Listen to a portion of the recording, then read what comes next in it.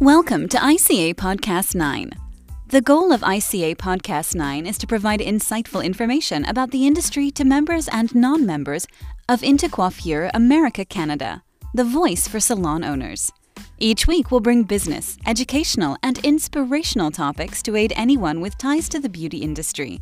We will have a revolving series of hosts, pulling from industry leaders as hosts and guests to keep things lively and interesting, and make you wonder what's coming next. Now, here's this week's edition of ICA Podcast 9.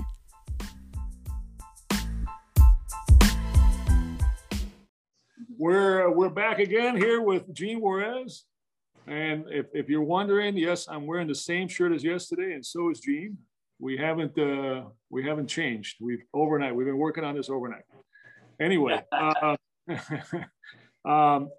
thank you Intercoiffure America and Canada for providing this time and this space for us to discuss some great things about the industry with Gene.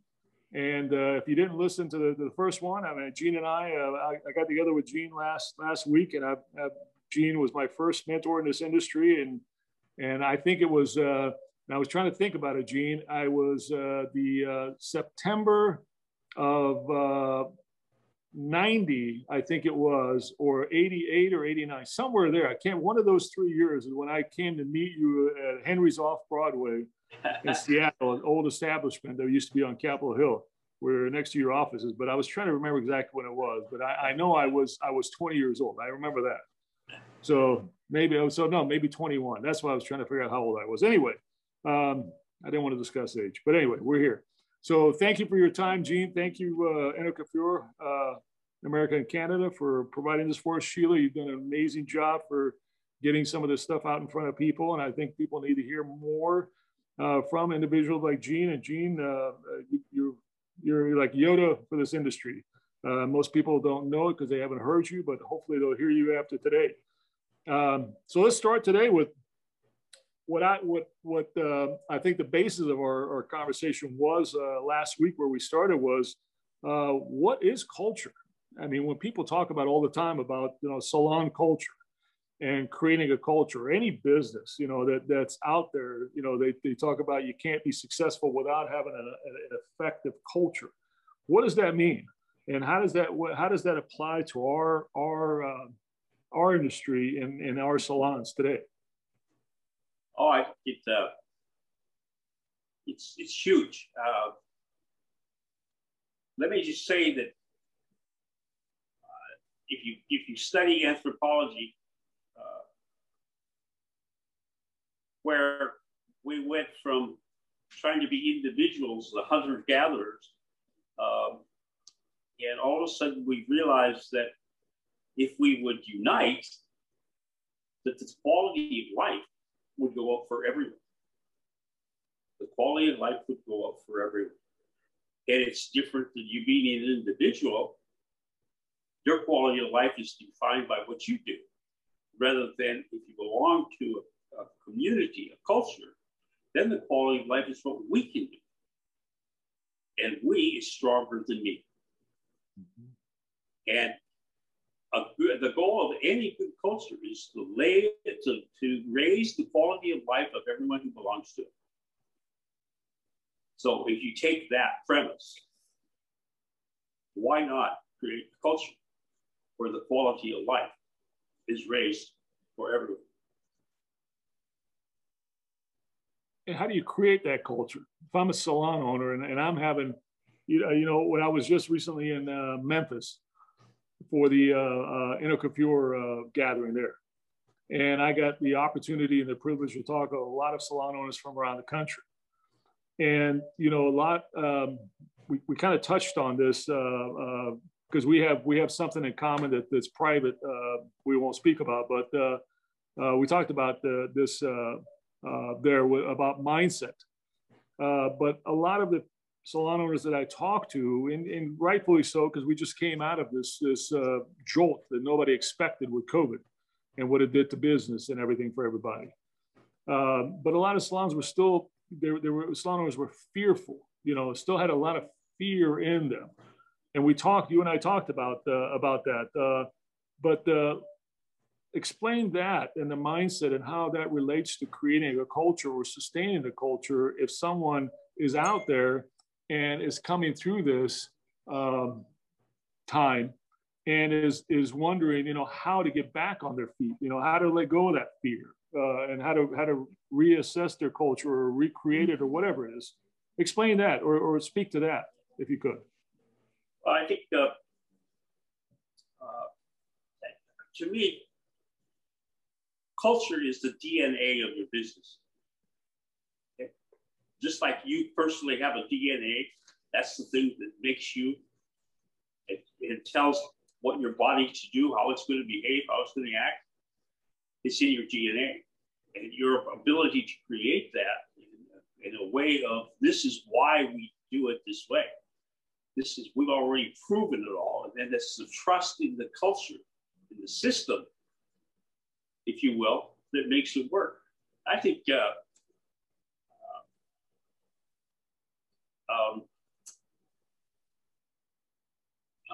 Jim,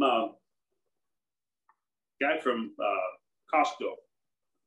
Oh, yes, I know you're talking about, yeah. Senegal was being interviewed on national TV, and the interviewer said to him, you keep referring to the word culture. Can you explain what culture is? He said, well, I can tell you that culture isn't everything. He says, because there's purchasing, there's locations, there's buying, there's distribution, there's all these elements that go into a business. He says, but I can tell you, culture is the only thing. That defines you, your culture. That's what becomes your brand. Right. What differentiates you from other salons is your culture. Well, they're not going to remember the haircut. They're going to remember your reputation. Right. Right. How you made them feel. Yeah, but that's everyone. It has to be dedicated to the same purpose. I think the quality of life will go up forever. Right. I think you just hit the nail on the head. Everyone. I think that's what culture is. Everybody has to be dedicated to the same values. That's and correct. Hold those values for it to happen. Otherwise, it's never going to happen. The same values and beliefs. Yes, values and beliefs, exactly. But you spoke specifically about mindset and the individual salon owner today, coming out of this thing and how that applies to culture. Speak to that if you could, if you remember. But mindset, was a big thing because we were talking about the other thing on a personal thing we have, and then we correlated that to the business side, or you did, to the mindset of that, because I told you about my experience in Memphis. Explain that if you could. Well, I think trying to recall what area of that it was. We were talking about labeling, right? Yeah. And that's how it came up, Well, I think we're faced with a real crisis right now of we have to understand that everyone, because of this pandemic, has been stimulated in a really difficult way. We have in our brains a little gland called the amygdala. And the amygdala stimulates fear, fight, or flight. Mm-hmm. And that's where we are. We've got overactive amygdala right now. And so do our customers. I think we've got a real issue on earning back the respect and the habits and the disciplines that made that experience happen. And we've been disconnected from each other, disconnected from our customers. But I think we still have the most important thing that most people don't have is we have a touch license. People are so hungry for touch. What did you say exactly? We have what? We have a touch license. We can actually put our hands on people. Right. And that releases another chemical in the body that is so necessary. We as human beings are more chemically than we think, more chemicals than we think. Mm-hmm. Anyway, I think we've got a ways to go to earn that respect back. We have to be patient. I think we used to become a big part of everybody's habits, where they needed us for their self-image. And right. Now that self-image has changed a tremendous amount.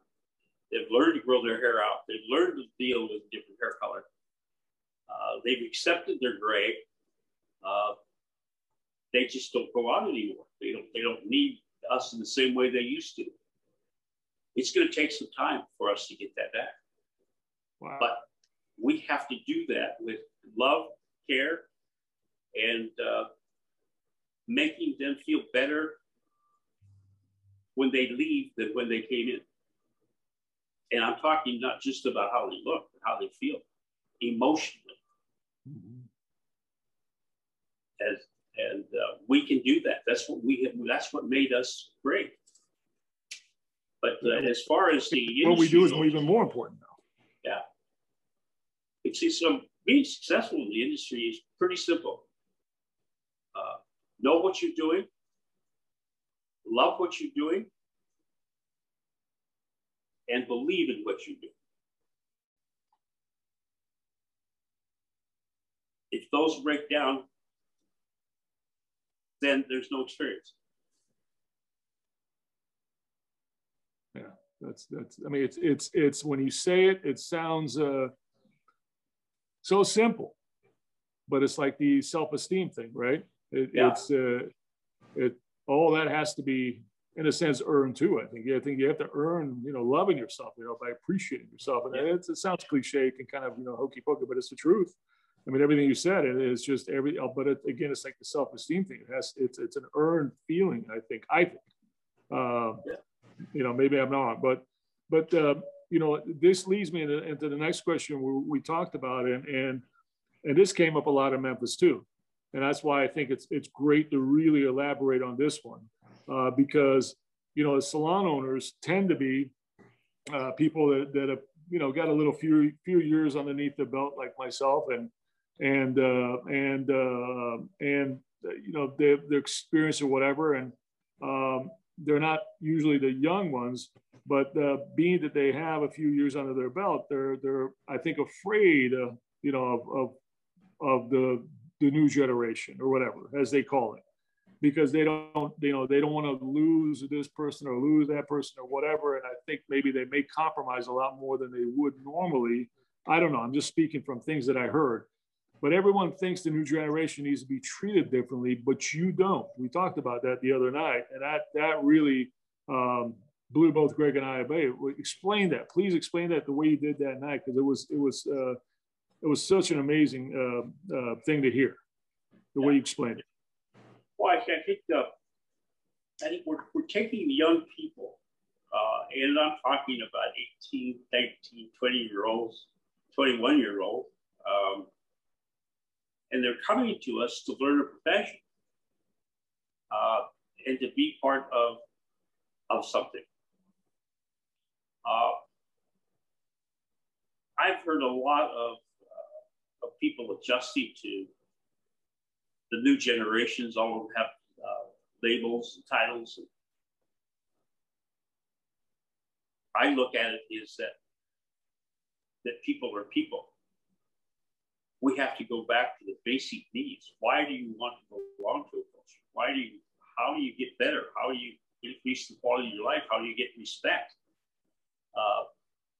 Those are not by people giving you things. It's what you earn. Self-esteem. And so my direction is that we're just, when people look at these new people coming along on board, they came into the world just like you and I did, and like everyone else will continue to come in this world. They want some basic things. We have to create an environment where we're challenging people, where they have rites of passage, that if they can do it this way and they can get to this level, then we can get to this level. I think our system is flawed where we try to motivate people with money. My theory is don't pay money to motivate people. Pay money to motivate people. What was that again? Say it again. Pardon? Say that again. Don't pay money to motivate people. Pay money to motivate people. Pay money to motivate people. Yes. Right. Yeah. It's so simple again. So amazing. Well, yeah, yeah, it's because the ones who you pay will just wait, stand still until you pay them more. Right. Right. But the motivated people, that's just the reward. Right. They really didn't even do it from the beginning for the money. Right. It's a How amazing is that? Yeah. It's pretty simple. But I've never thought like that. You know, I'm 56. Yeah. Going on 53, but I've never really thought about it like that. So that's what I mean. The simplified thoughts that you have and the way you express them is just mind blowing sometimes. Just to think about them like that. Simplicity is obviously a lot, but you're good at saying it in a way that anybody can understand it, and that's what I love about it. Yeah. So, but speak more to that. What we talked about that night and the lesson you taught me. And the biggest lesson you taught me, you know, way back when was, like I said, you can't do it alone. You got to be a part of a team. But speak a little bit more to what you don't think the new generation need to be treated differently, and how that works into that team mindset that you were talking about. Well, I think that it isn't. If you have a culture that's designed by giveaways, you keep giving and giving and giving, you'll never give enough. And I think we have to design a business where the business is who I refer to as mother. Mm-hmm. And we have to take care of mother first, and then we can take care of ourselves. But for us to continue to grow and continue to be healthy, mother has to be part of the game. And we're all responsible for taking care of it. It just isn't the owner. Right. And so now you go into a culture which could be defined as a family. And I get to be the dad. Okay? And I can clear my expectations of what I want for us to be a Juarez. And that's the values and beliefs that I have clearly spelled out. If you put them as sides of a road, if you will, anything inside the road while we're on the road, that's what we do. That's our values on one side and our beliefs on the other. Our values will never change, but our beliefs can. So if we stay on the road, we have integrity. When we get off the road, we're out of control. So everything we do is evaluated exactly to that point. Are we integritous? Are we being who we are? So that way we can go out and say, this is who we are. This is our company, organization. This is our brand. Here's who we are. And so if you make a statement about your organization that says one thing, and the customer comes in and has a different experience, then you're out of integrity. If you say that you're this in your printed material or your advertising. The customer comes in and has a really great experience and follows it. And then they talk to the employee, and the employee doesn't get treated the same way as the customer. Then you're out of integrity. You have no brand transparency from what you say you do, what the customer believes you do, and then if you treat your staff differently, you're out of integrity. So you have to pass the transparency test. What you say, what your customer experiences, and what does the staff believe? How do they get treated? You have to have that common thread among them. Yep. Yep. So having said that, you've taught so many stylists, even during my time in Seattle. I spent, 30 years in Seattle or so? Yeah. 32 years in Seattle. I mean, during that time, you taught a lot of stylists and a lot of salon owners, a lot of stylists that left wound up becoming salon owners in Seattle. You're responsible for a lot of people's success. What's that common thread or element that binds us all together in your mind? Yeah.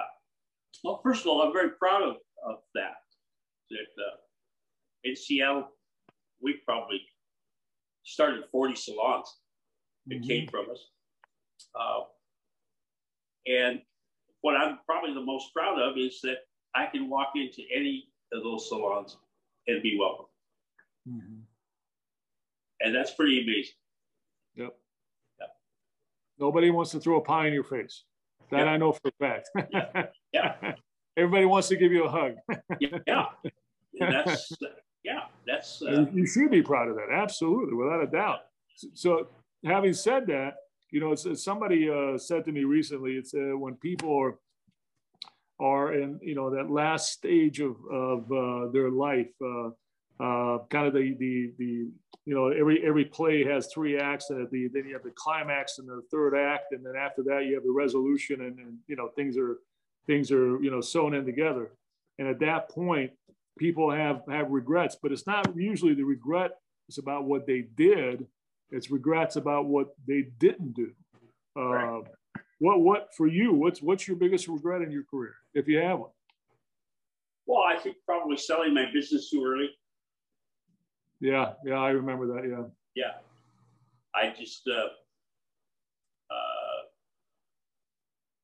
I had. Why do you say that? Because most people, I hope everybody out there knows. I mean, Gene had an amazing. You had I think 8 or 9 salons. Was that right at the time? Yeah. Or 7? Yeah. And you had 3 academies. Yeah. Well, there were 10 stores, including the 2 academies. Right. And you had how many employees?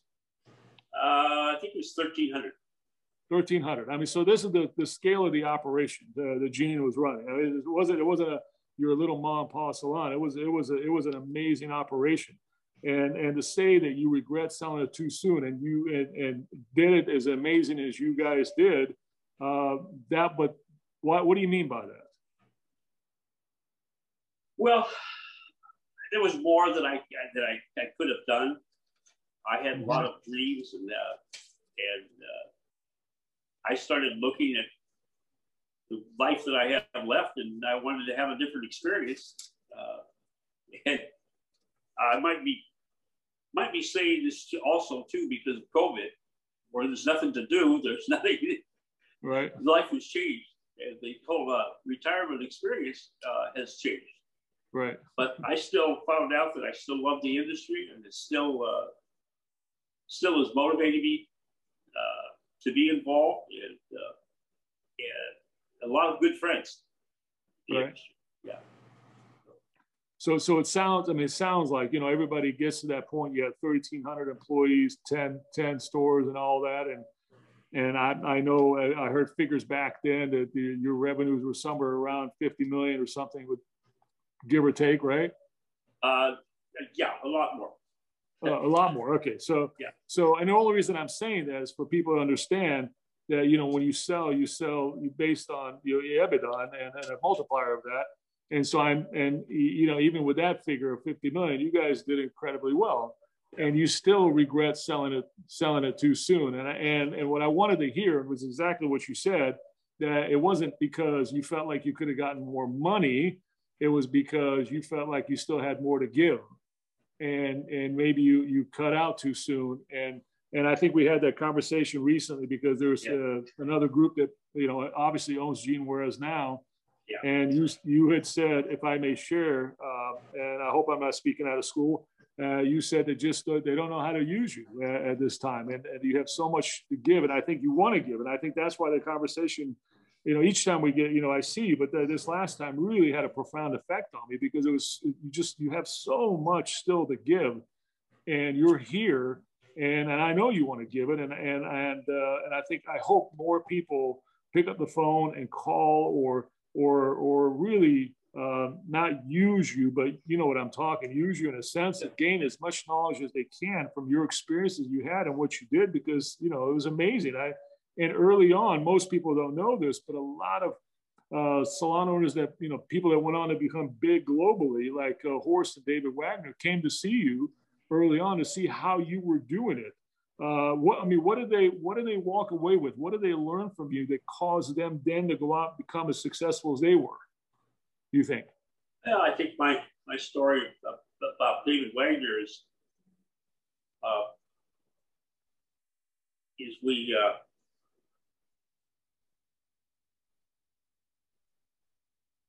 he asked me the best question I'd ever been asked. He came to do a tour because Horst had sent him here because Horst had heard we were doing something special out here.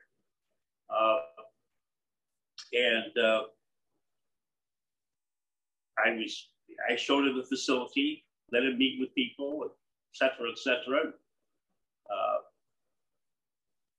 We were on our way to the airport, and he said, well, Gene, is there anything that I should see or know that we didn't talk about? And I said, well, yeah, the most important thing. He said, what is it? I said, culture. He said, what do you mean culture? He says, well, here's what we believe in stuff. And so he stayed for two extra days. After that, yeah. Just, because the physical plant, salons are salons. Ours were pretty and they were large. But how do you run those? How do you transform from, we were small, like everybody starts small, and then you go bigger and bigger and bigger. And how do you develop the systems necessary to do that? And when I talk to people and they ask me about my systems that we had in place, I said, how big are you? Oh, and they tell me, I said, well, then you don't need my system. Mm-hmm. Just like I can't use your system to run my large operation, you can't use my large system to run your small system. Mm-hmm. And you have to understand it evolves. You have to go through that maturation. Right. But I think our strength is that we're dedicated to growing people, growing young people, and teaching them our way and what we do and why we do it. And everything is about the why. If someone knows how to do something, they'll always have a job. But if someone knows why to do it, why they do it, then they'll have a lot of people working for them that know what to do. But you have to know why. Right. You have to keep that to yourself. Why is it we do it this way? And be willing to change that too. And obviously David went back to Horst and they applied everything and look what they did. So it was all. Well, no, they had their own culture. Right.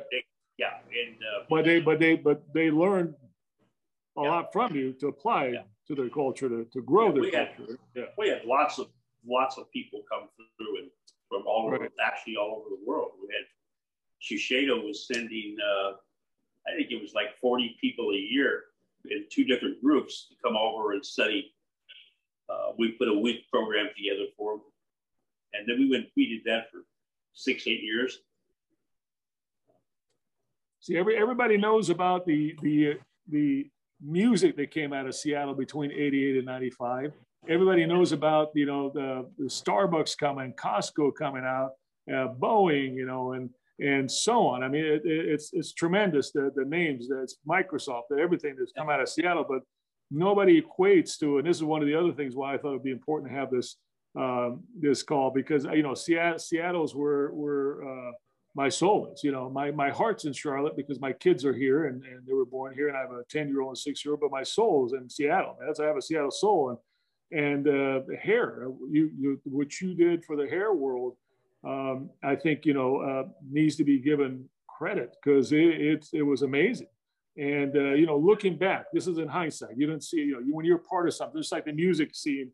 I remember going and seeing Mother Love Bone, which was a band that Pearl Jam was before they were Pearl Jam. I saw their Pearl Jam's first show, and you know, you forget about these things when you're there. So when you was a part of your organization, you know, I didn't appreciate some of the things you were trying to instill in me and everybody around me. And I'm grateful for it, and I appreciate it so much. And you did this for the community and for everybody that came to see you. But lastly, just to kind of, you know, say goodbye to everybody on a note, what's the best advice that you could give? And probably, you know, would have been different, obviously, before COVID, but what's the best advice you could give to any stylist today? And it's a two-pronged question. What's the best advice you can give to any salon owner today? And I know we talked culture a lot, but what I would just want to hear from you, what would be those 2 things, those 2 answers for those 2 questions? Well, I think just sum it up with that. You know, I talk about growing people, and in the why. Well, understanding the why, what that's about, is really important. I think as you're growing people, is teaching them how to think and being in charge of their thinking. And thinking is a real freedom as a human being, is how we think. We have choices of how we analyze our world and how we think, because our thinking becomes our beliefs. Mm-hmm. And our beliefs become our attitude. If someone tells you you have a bad attitude, go back and think about your thinking. And then you can change your belief that changes your attitude. Your attitude becomes your habits. If you have poor habits, go back and think about your thinking. Changes your belief, it changes your habits. Your habits become your behavior. If you have bad behavior, go back and think about your thinking. Your behavior will become your reputation. Mm-hmm. Your reputation is because of how you thought, how you behaved. It's your reputation. Your reputation is the one that will define your opportunities. Define your opportunity. Yeah. By reputation, your opportunities will create your destiny. All by how you thought. Wow. Another mind-blowing thing. Except this time we're not doing it over cocktails. We're talking to each other. I mean, that's another. It's an amazing thing. I mean, those are the things that I love, you know, hearing. It just made me reminisce. We were talking last week about all that time, and I miss that community so much. And I appreciate your time, Gene, and I love you dearly. I appreciate it. So I want to say we'll get through this. We'll get through this shortly. Yes, we will. Yes, we will. We'll be back short. Stronger than ever, I believe. Yeah. So thank you. All right, right. Thank you guys for listening. Thank you for very much. Coiffure. Yes. Thank you. Goodbye. Love y'all. Bye. Bye-bye.